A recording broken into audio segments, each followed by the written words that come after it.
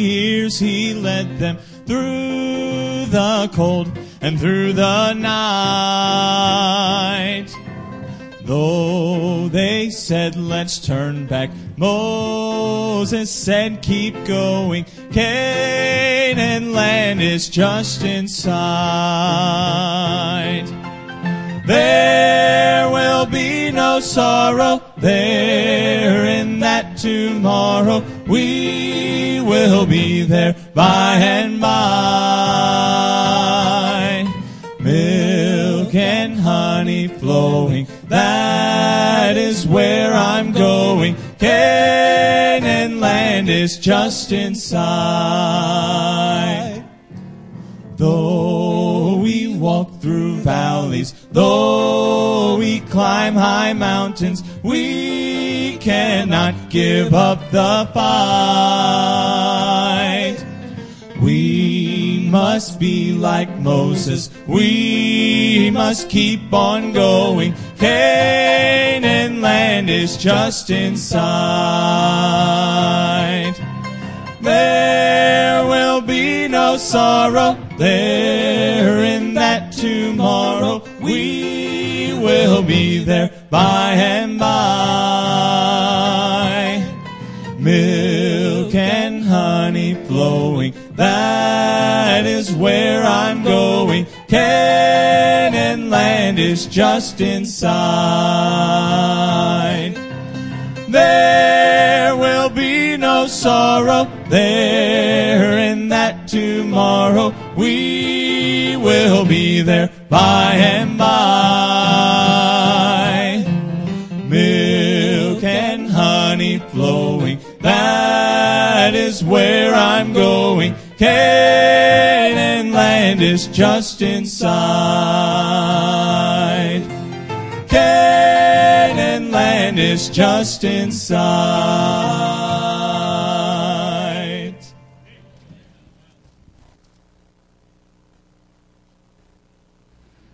Well, amen. Canaan land is just in sight. Amen. That's pretty good. You know, Canaan land doesn't really represent, biblically and doctrinally, it doesn't really represent heaven. It represents the crucified Christian life, living in a state of surrender, submission to the Lord Jesus. And again, we cross over the Red Sea, and that's salvation. We get into that wilderness. That's not a place any of us want to be in our Christian life. But then we enter into Canaan, victorious Christian living. And that's what it's really all about. And yet, we sing a song like that, and who cannot help but think about the day when we enter that place called heaven. What a blessing that's going to be, amen? Numbers chapter 32. Numbers chapter 32. We're going to look at a passage here. Speaking of Canaan land, we're going to talk a little bit about it. Not so much Canaan land itself, but just something that took place about that same time frame. Numbers chapter 32. So good to have you with us today.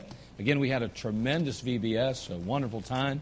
I haven't gotten all the numbers yet. We ended late last week, and as a result of this past week, and as a result of that, we still have to compile numbers and double-check a few things before we tell or say exactly, how many were saved, what kind of decisions were made. We don't want to say anything until we can really confirm everything and get all the paperwork done. So we'll give you an update on that probably next Sunday, let you in on what was going on, how well it turned out. But it did. It turned out great. We had, I think, over 140-some kids in here one night alone, just in here. And then we had, of course, our teenagers, almost 50 or 60 or so out there. And so we had a good group, probably a couple hundred or so here in the nights, in the evenings. And that was a blessing. And we're excited about that. And in spite of the weather, we had a good turnout. We thank the Lord for that. Obviously, I think if the weather would have been a little better, we might have had a little better turnout. But that's okay. The Lord knew exactly who needed what, and it turned out exactly as the Lord would have it, I believe. And so we had a good time, and He was good to us. And the number of people trusted Christ, we'll give you some more numbers, like I said, next week. Numbers chapter 32, we're going to begin reading in verse 1. We're going to read through the first 15 verses of that passage, and then we'll go from there. So I'll read aloud. You read silently with me, if you would, please. Now the children of Reuben, the children of Gad, had a very great multitude of cattle. When they saw the land of Jazer and the land of Gilead, they beheld the place was a place for cattle. The children of Gad and the children of Reuben came and spake unto Moses and to Eleazar the priest, and unto the priests of the congregation, saying, Ataroth, and Dibon, and Jazer, and Nimrah, and Heshbon, and Eliela, and Shemba, and Nebo, and Beon. It's amazing how I pronounced all those words. I have no idea if they're right, but nonetheless, I pronounced them somehow, some way. Even the country which the Lord smote before the congregation of Israel is a land for cattle, and thy servants have cattle. Wherefore said they, If we have found grace in thy sight, let this land be given unto thy servants for a possession, and bring us not over Jordan. And Moses said unto the children of Gad and to the children of Reuben, Shall your brethren go to war, and shall ye sit here? And wherefore discharge ye the heart of the children of Israel from going over unto the land which the Lord hath given them?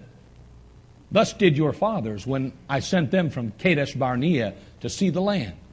For when they went up unto the valley of Eshcol and saw the land, they discouraged the heart of the children of Israel, that they should not go into the land which the Lord had given them. And the Lord's anger was kindled the same time, and he sware, saying, Surely none of the men that came up out of Egypt from 20 years old and upward shall see the land which I swear unto Abraham, unto Isaac, and unto Jacob, because they have not wholly followed me. Save Caleb, the son of Jephunneh, the Kenizzite, and Joshua, the son of Nun, for they have wholly followed the Lord.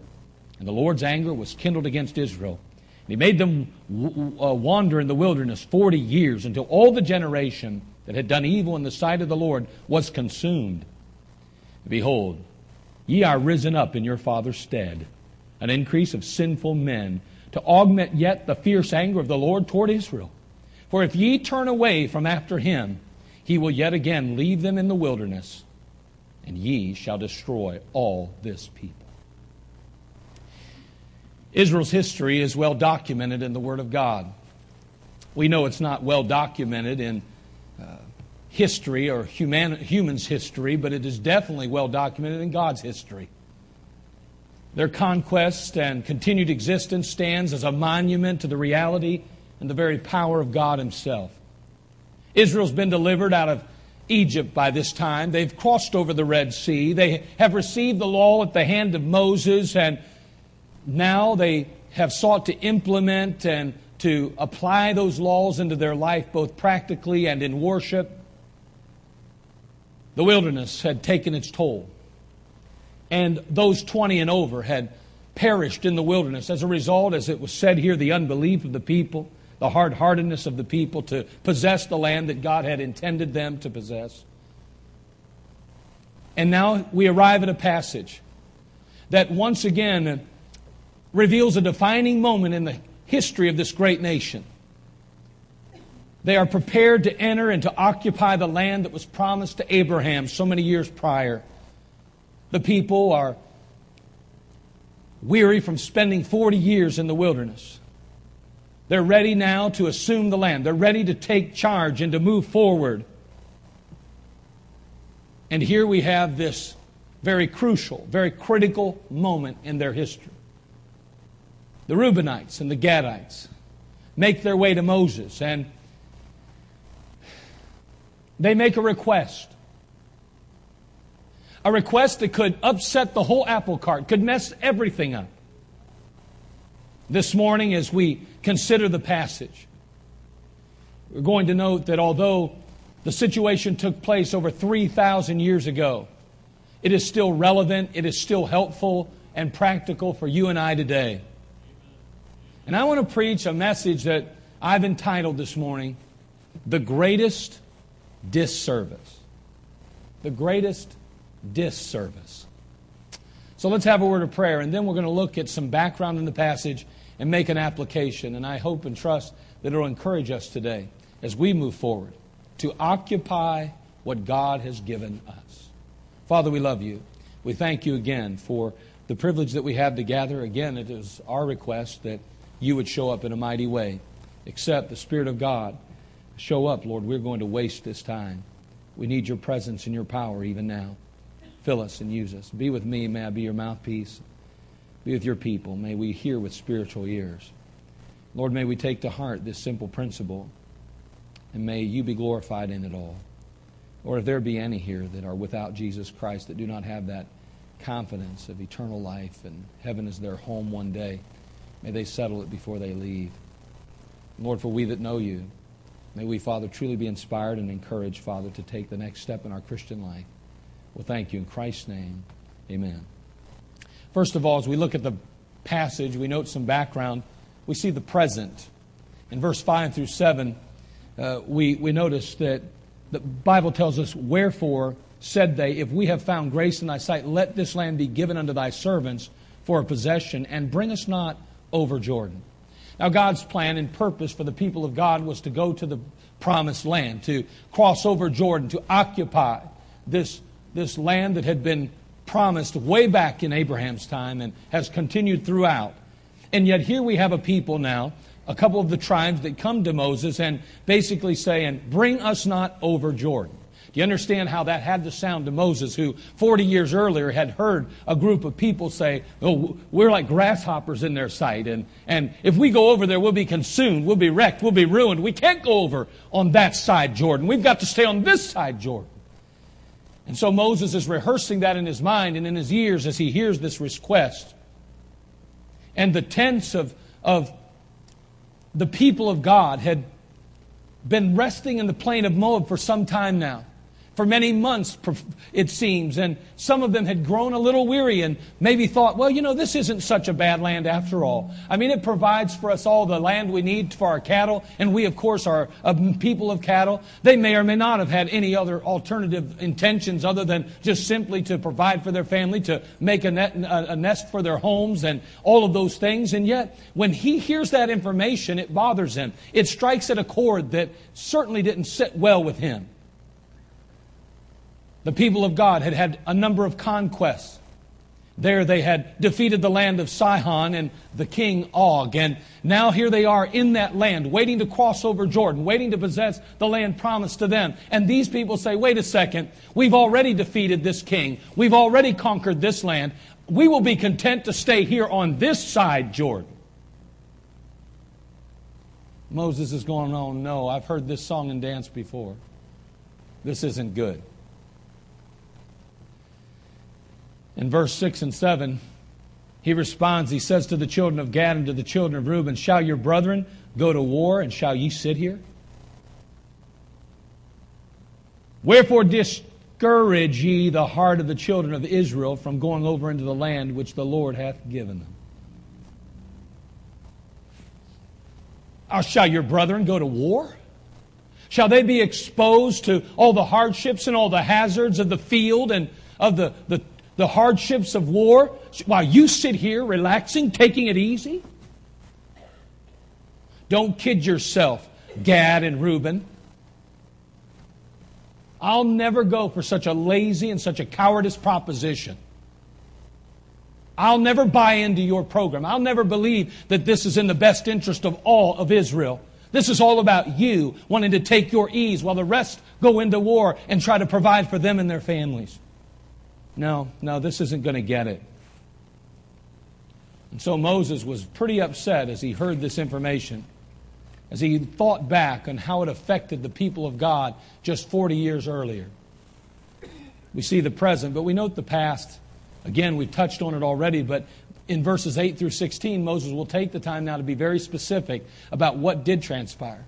How the spies did check out the land. How they did come back with so many wonderful things, and yet they discouraged the brethren and said we can't go into the land. And so he begins to share that information. He rehearses that story very, very simply and yet very detailed. And he basically says, your fathers did exactly what you're doing now. And because they did that, we were all punished. And shouldn't the punishment of your fathers make you wiser than this? I mean, why aren't you being more careful not to sin? Why would you allow yourselves to fall into the same trap as your fathers did? You know, it's really true that if men did consider, as they should, what would be the end of their sin, they'd probably be more afraid of beginning it. You know, if we really thought about the end of sin, we'd probably be much more apprehensive about the beginning of it. I mean, if a man understood that a year or two down the road he's going to lose his family because of pornography, he probably wouldn't have looked at it to begin with. If a wife knew that flirting with some man at work at the water cooler a year or two later would lead to immorality that would ultimately cost her husband and her family, she probably wouldn't start that.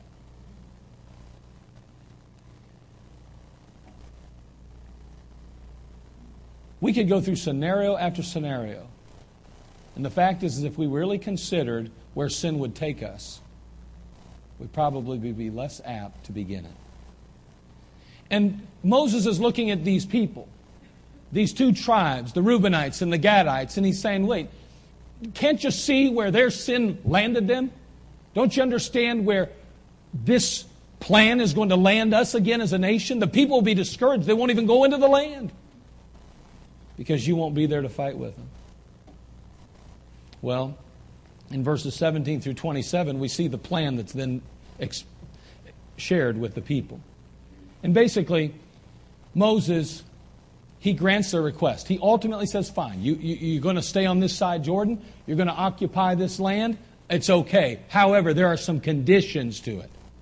There's going to be some conditions. First of all, you're never going to lay down your arms or your weapons till your brethren lay down their weapons. Until they're done fighting for their land, you will continue to stand side by side with them and fight with them. Even as they fought side by side with you to take the land that King Og possessed, and now you rest so peacefully in, you're going to fight side by side with them as they occupy the land God's given them.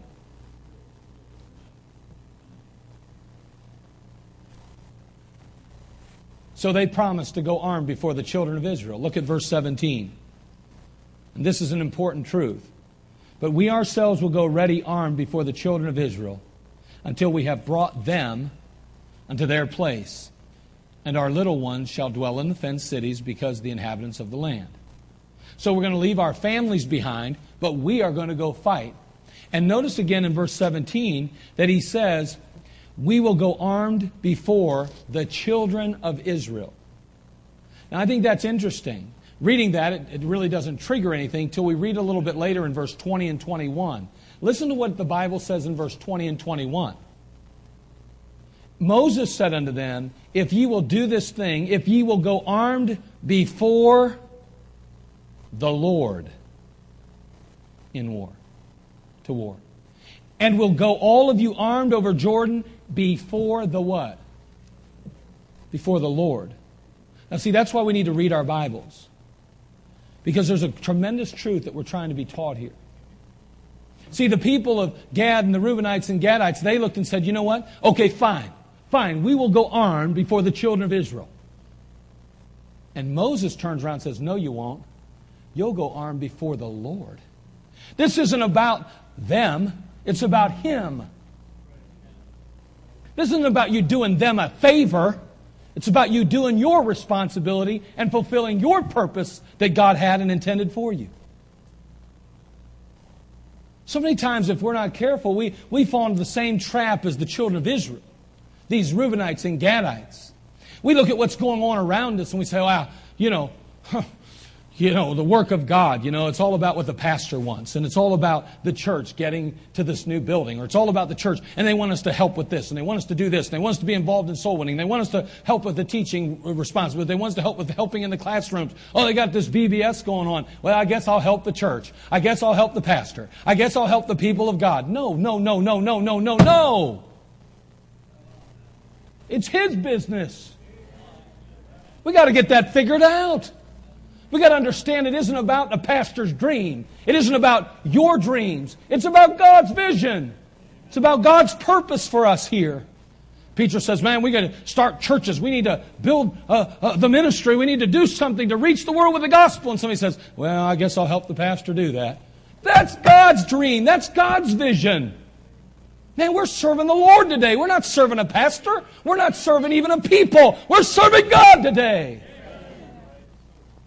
And these folks back there thought, well, okay, we'll go armed before the children of Israel. Moses says, no, you won't. You'll go armed before the Lord. Because that's His purpose and that's His plan. That's what He wants for Israel. We're to occupy that land. If you discourage your brethren and they don't occupy that land, we will not fulfill the purpose and plan for God as a nation.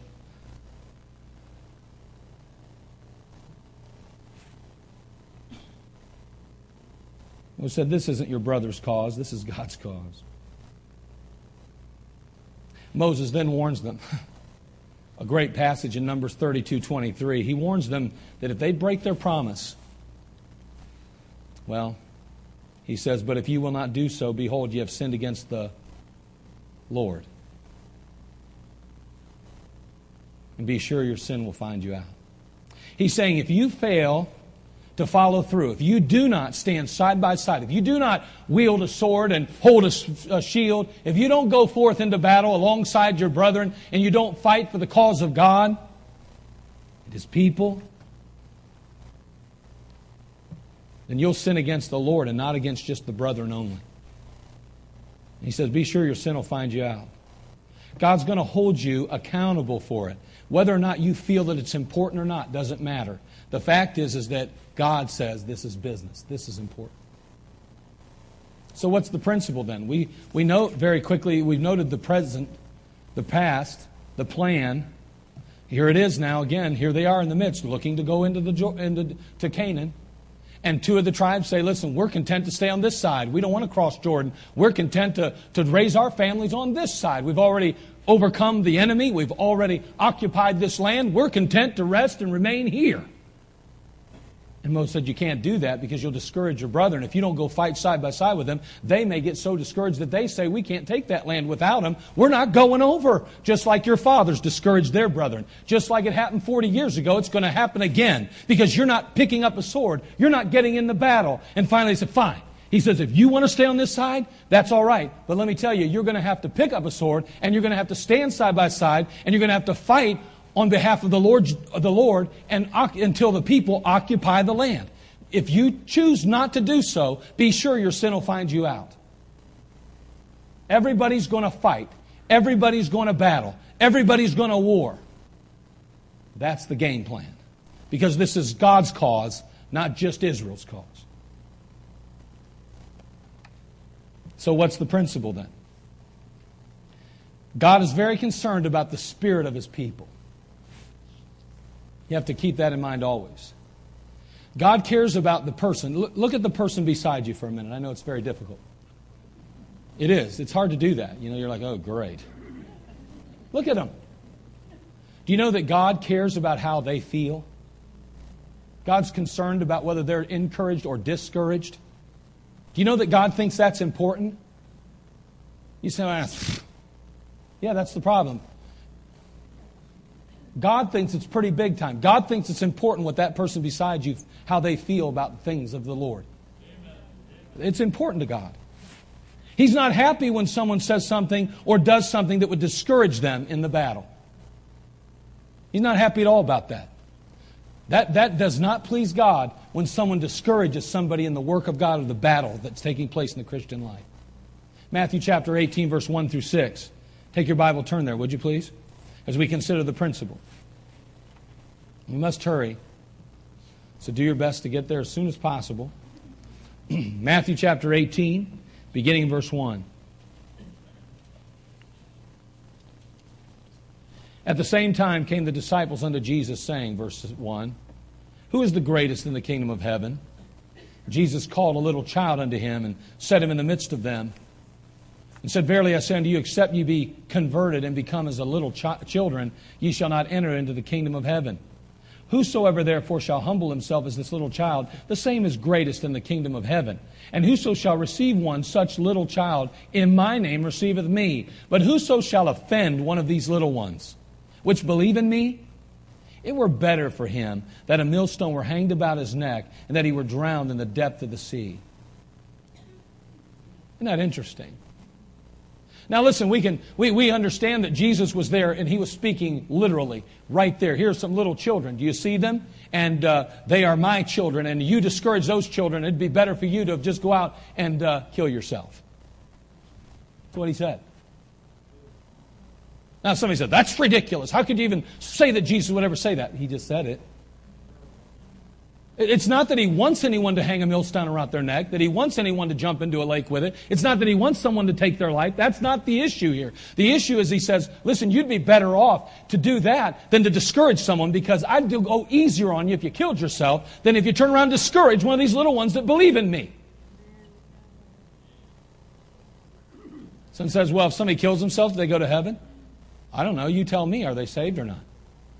Do they know Christ their Savior? Have they been born again? Have they been placed in the family of God? Have they received everlasting life? Because if they have everlasting life, that's forever life. That's all I know. But He said it'd be better if you did that than to discourage that person right beside you. Look at them again. Just look at them. Look at them. Look at them. Turn around and look at somebody beside you.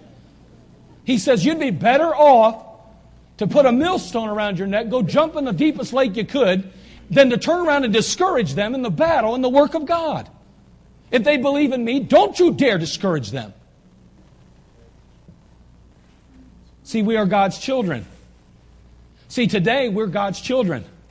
Back then they were literal children He was talking about. But listen, we know biblically and scripturally that we can make the application to you and I today because we are God's children. John 1:12. But as many as received unto them gave He power to become the sons of God, even to them that believe on His name. Galatians 3:26. For ye are all the children of God by faith in Christ Jesus. We are God's children today.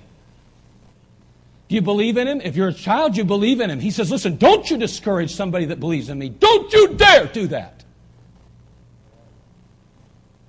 You'd be better off to hang a millstone around your neck and go out there and jump in a lake than to discourage them. You don't mess with God's people, His children. That's not good business. There's 6 things the Lord doth the Lord hate, He says in Proverbs 6:16 through 19. These 6 things doth the Lord hate. You say, I wonder what God hates. I didn't know God hated anything. Well, the Bible says these 6 things doth the Lord hate. Yea, 7 are an abomination unto Him. Here they are. A proud look. God hates that. A lying tongue. God hates that. Hands that shed innocent blood. God hates that. A heart that deviseth wicked imaginations. God hates it. Feet that be swift in running to mischief. God hates it. And a false witness that speaketh lies. God hates it. Hold on. Here's the 7th. Abomination. And he that soweth discord among brethren. You know what sowing discord does, don't you? Discourages people. Have you ever had a family situation and it seems like people trying to divide your family? Man, you get somebody who's trying to divide your family, whether it's a wife or a husband, whether it's one of the kids trying to get between husband and wife, it doesn't matter. It's discouraging. Division. We don't want that. Discord. It's not positive at all. Sowing discord discourages the brethren. God takes issue with those who discourage His people, His children.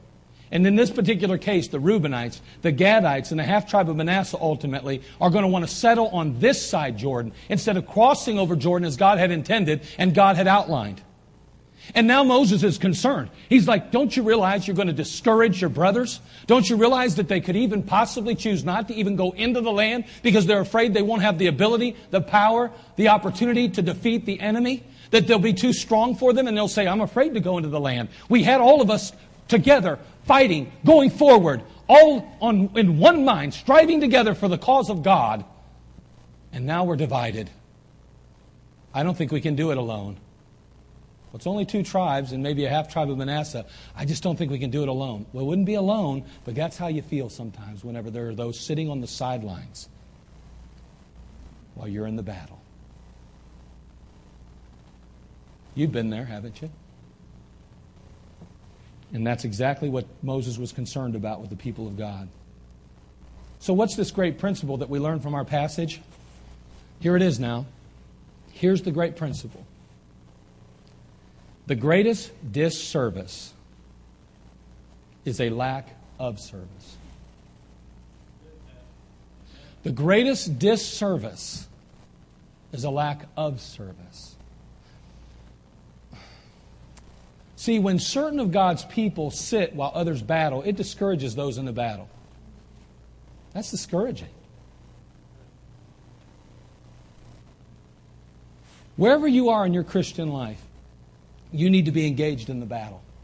Somehow, some way. See, not everybody is as able or qualified to do certain things. When I was in the military, we went to basic training, and then we went to advanced individual training, and then we would go to other schools to maybe instill some more abilities and wisdom and battle and those kind of things. So we would take steps in our military life to prepare us for another step of responsibility. You're going to be a private. Well, there's certain things you can do as a private. And there's certain things you can't do as a private because you haven't been properly trained. You haven't had the experience. You've not been at it long enough. But then as you continue in the military a while, you go to this particular school, you get certified in this particular training element, and pretty soon you get another stripe, and now you're a specialist or you're an E4. And there's certain things you can do as an E4 you couldn't do as a private. And then pretty soon you go maybe to another school or some kind of training course, or you get some more experience in the military, and they say, guess what? You're qualified now to be a sergeant. And as a sergeant, you have responsibilities you did not have as a E4 or as an E1, a private. Now, all I'm saying is, I don't know where you're at in your Christian life. But what I do know is this. Everybody needs to be in the battle.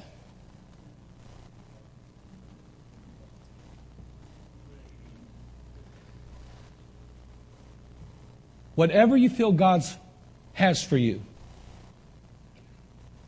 it's going to include some warfare and battle.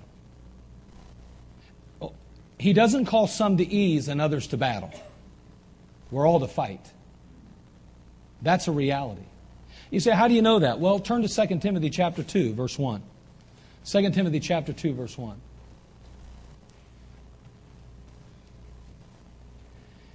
In 2 Timothy chapter 2, verse 1, the Bible clearly exposes or explains that we are soldiers in a battle.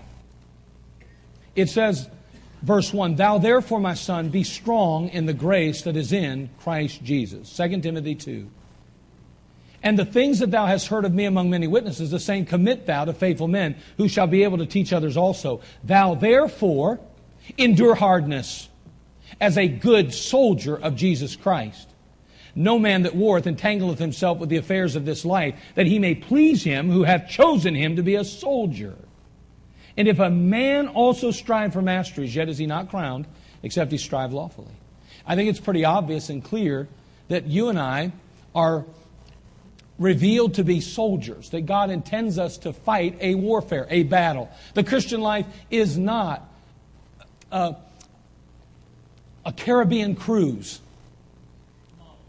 It's not a perpetual vacation. The Christian life is a warfare. It is a battle.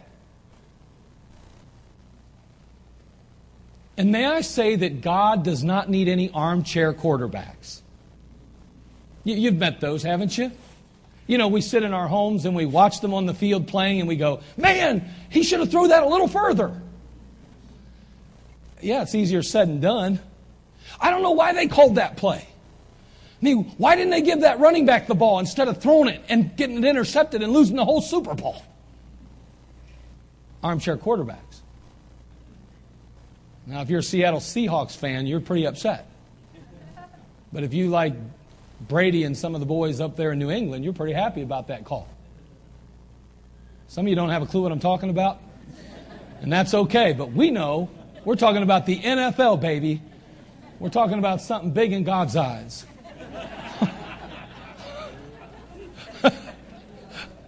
Okay, maybe not that big, but nonetheless, armchair quarterbacks, where we're sitting back, relaxing.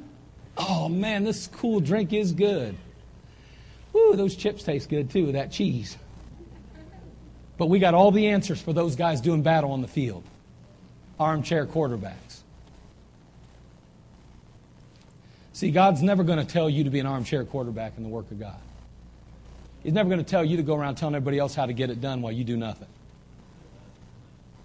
It doesn't work that way because we're all supposed to be in the battle, see? We're all involved somehow, some way. Some in one capacity, others in other capacities. Not everybody doing the exact same thing all the time, but there is an element where we're all involved in the battle. We're all struggling. We're all striving. We're all fighting. The truth is this. When people sit on the sidelines and enjoy the benefit of the victories, but don't participate in the battle, it discourages the brethren.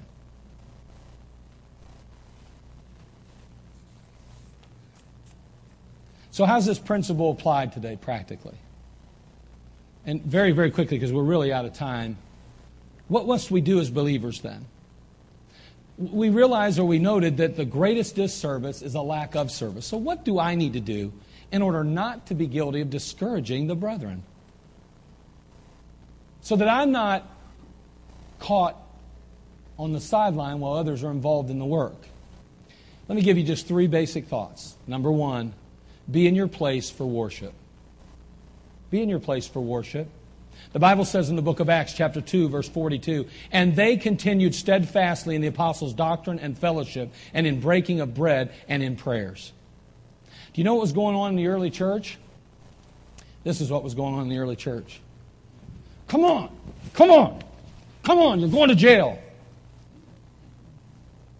Ripping them out of their homes, throwing them in prison.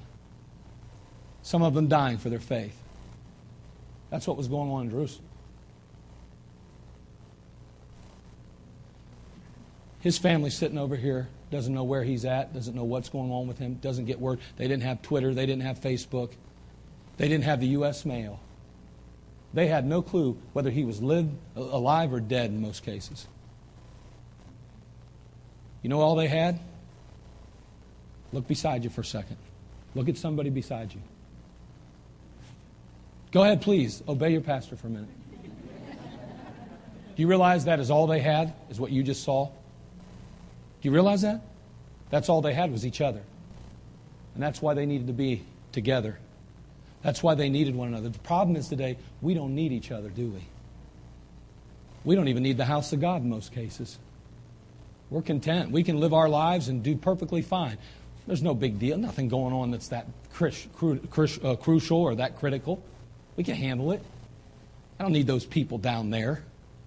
I don't need their help. I don't need their encouragement. You just don't understand when you feel that way. And I'm not saying you do. You're here today. But I'm saying if you ever get to that place, or if you know somebody kind of like that says they're a Christian but has nothing to do with the house of God, you know what they've said? I don't really need them. And it doesn't matter whether I show up or not. It don't matter to them. That's not true at all. Because, see, we need each other. Because if he's sitting on the sideline over here while this guy's in the battle, he's looking for someone to encourage him. He's saying, man, I'm having the darts of Satan cast at me. Man, I'm in the midst of the heated battle. I mean, I'm lucky to drag my tail between my legs and get to God's house, let alone feel good about things. And I need somebody to lift me up and encourage me. I've got to have those people of God. Thanks, brother. You can get out of here before you go to jail. Be in your place for worship. See, the early church met together consistently. Someone says, I just don't understand why you have to be at church on Sunday morning, Sunday night, Wednesday night. Bible don't say nothing about no Wednesday night. It did say they was in church on Sunday, though. We could maybe make a case for being at church on Sunday morning, Sunday night, though. We could probably make a case for that. But you say, well, show me in the Bible where I have to be there Wednesday. I can't do that, but I will show you where they met every day. So we could make that case. Maybe we should have services every night. Well, Wednesday's cool, preacher.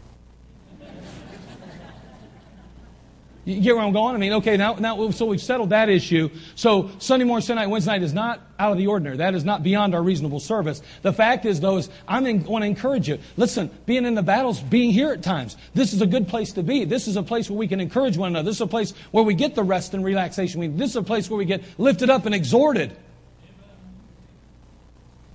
Be in your place for worship. What another practical thing that we can do? We're talking about being in the battle. Some's on the sidelines, some in the war. Listen, let's be in the battle by being in our place for worship. Let's be in the battle by being in your place for work. So what do you mean work? I'm talking about the work of God. I'm not talking about a place where we make a lot of extra money so we can build an addition on our house. I'm not opposed to additions on houses. I wish I made enough money that I could help you put one on yours. I mean that. I wish I was rich. I would help so many people. It'd be sickening. I'd love to buy vehicles for people. I'd love to do certain things for folks. Wouldn't you love to have money to be able to do that and still have enough to live? I mean, it would be wonderful, wouldn't it? I'd love to be able right now to write a check for $100,000 and give it to the building fund. I'd do it in a minute. If somebody gave me $100,000 right now, I'd write the check and give it. You say you wouldn't do that. Oh, I know I'd do that because years ago, if I told the Lord, give me $1,000, I'll give it to the church to buy a computer. I got the $1,000 God said He'd give me, and I gave it to the church just like I said. Oh, I'd give it.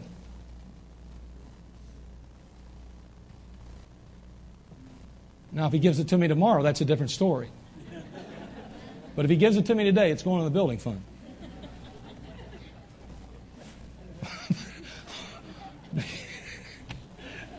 I just had to throw that in because I just got thinking, what if He does give me $100,000? And I really didn't even pray about that. I just said it.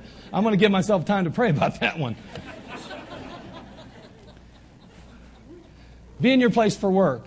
So built we the wall, and all the wall was joined together into the half thereof. For the people had a mind to work. Now, there's a lot of work to do in a church. There's cleaning to do. There's nurseries to take care of things. There's buses to keep maintained. There's everything from giving and going and doing. I mean, there's just so much that takes place in a ministry. And there's always something to be done. Get involved. Find somewhere to fit in. Do something. So it says, where are their needs? I'll guarantee you there's needs in that nursery. I'll guarantee you there's needs in the cleaning crew. I'll guarantee you there's needs. Well, I'm far above that. Wait a second. Let's see. Last time I checked, if you're a private, you can't do what a sergeant does. Remember, by the way, do you know that I didn't get to tell them what I was going to be in the Army? They said, guess what? You're a private. And I went, but you don't understand. I'm so much smarter than the sergeants. Oh, in that case, go ahead. I will give you your stripes, we'll pay you the money, and we'll let you have all the authority because you said you're self-proclaimed sergeant. That'll work out good for us. Now, they didn't care what I thought. They said, no, you're going to prove yourself down there before we give you more responsibility. And that works good for them, but let that happen in the church and people go, I don't understand why everybody acts like you have to do this before you can do that. Man, do something. Just do something. Get involved in the work. Therefore, my beloved brethren, be ye steadfast, unmovable, always abounding in the work of the Lord. For as much as you know that your labor is not in vain in the Lord. It's not in vain. Be in your place for worship. Be in your place for work. Let me encourage you one more thing. Be in your place for witnessing. Be in your place for witnessing. Boy, there's so many people dying and going to hell. The church was left here to win people to Christ. That's the main purpose.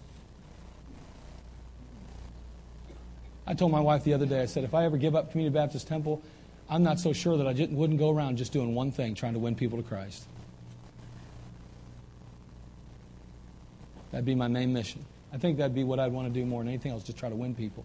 Because in the end, I think that's what's going to really matter. Oh, I know there's an administrative aspect of the church. There's a lot of things that have to take place, and I'm well aware of the responsibility, and I receive it, and I embrace it gladly. I have no problem with that. But I'm just saying that when it's all said and done, there's not one thing you could do or I could do more valuable in light of eternity than win someone to Christ or be influential in helping them find Christ, pointing them in the right direction, giving them a track or encouraging them in the things of Christ or helping them to realize how valuable a relationship with Jesus is. You might not even have the privilege of leading them, but you can help plant the seed that ultimately leads to that. Witnessing, we got to get involved in the work. We got to get involved in the worship. But yes, we have to be in our place for witnessing. Take the helmet of salvation, the sword of the Spirit, which is the Word of God. Man, we've got Jesus Christ. We've got His Word. And we have the answers we need. Here they are. It's not complicated. See, the world's rule book changes every week, every month, every year. What's right 10 years ago is wrong today. What was wrong 10 years ago is right today. The rule book changes. We're very fortunate as believers. Our rule book doesn't change. It's settled in heaven. It's perfect. And it's right. When we go out with the express purpose of sharing Christ and extending the gospel to others, we're going out for battle. And God wants us all to hold a sword, wield a sword. And God wants all of us to put on the armor and go out into the world in which we live and get in the battle. I would encourage you to take some tracts out there. I would encourage you to talk to somebody at work about Jesus and how good He is. I want to encourage you to say, I know that I may receive a little ridicule. I know that I may be ostracized to some degree, but I'm not going to back down from my responsibility to be in the battle.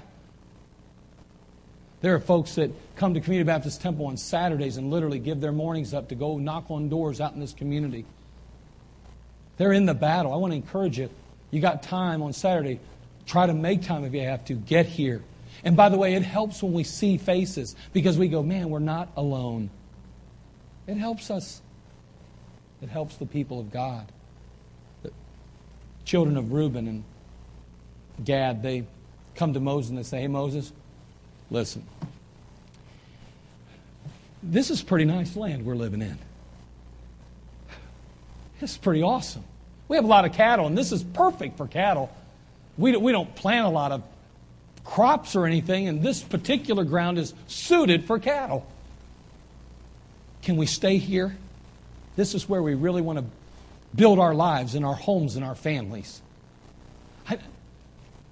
God wants us to occupy on this side. Moses says, man, I've heard this song and dance before. People are going to get discouraged if they don't think you're going to go into battle with them. And they fought to help you get what you've got. And now you need to fight with them and to get what they are supposed to have. Don't discourage them. God has a purpose and a plan. And it involves all of us. We all need to be together in this plan and purpose. And they say, okay, all right. We will not sit and take ease while they hold a sword and fight. We'll stand side by side. And until they lay their sword down, we won't lay ours down. The greatest disservice is a lack of service. Because that discourages one another.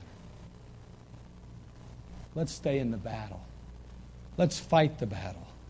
Let's give our lives to the battle. Because in the end, that's what will matter in eternity. Jesus said, I must work the works of Him that sent me while it is day. The night cometh when no man can work. It's not time for rest. It's time for warfare. Let's stay in the battle. Do you know Christ is your Savior today? I mean, if, God forbid, you closed your eyes in death today, would you open them in the place called heaven, in the presence of Jesus Christ? Maybe you'd say, I don't know that for sure. I would like to think so. I want you to know that the Word of God has provided us with precious promises. God's Word says, and it never changes, by the way. It's the same yesterday, today, and forever. These things have I written unto you that believe on the name of the Son of God, that ye may know that ye have eternal life. Wouldn't you like to know today? I know I would if I didn't know. Don't bring your good works. Don't bring your human effort. Don't come thinking somehow you've got to do something to make this happen. Just come as you are, a sinner in need of Christ. And bring your heart and lay it down before the cross and say, Lord, I just need to see what you have to say about it. I need you. I don't need me. I need you. You know, He'll hear your cry. He'll answer your prayer. Before you know it, you'll leave here with a confidence, not because you're all that, but because He is. Do you know Him? Are you saved? Is it settled? And if you are, then are you willing to be in the battle if you're not? And if you are, let me encourage you, don't lay down the sword. Hold on to it. Keep fighting. Father, we love you. We thank you again for all you do for us and all you mean to us.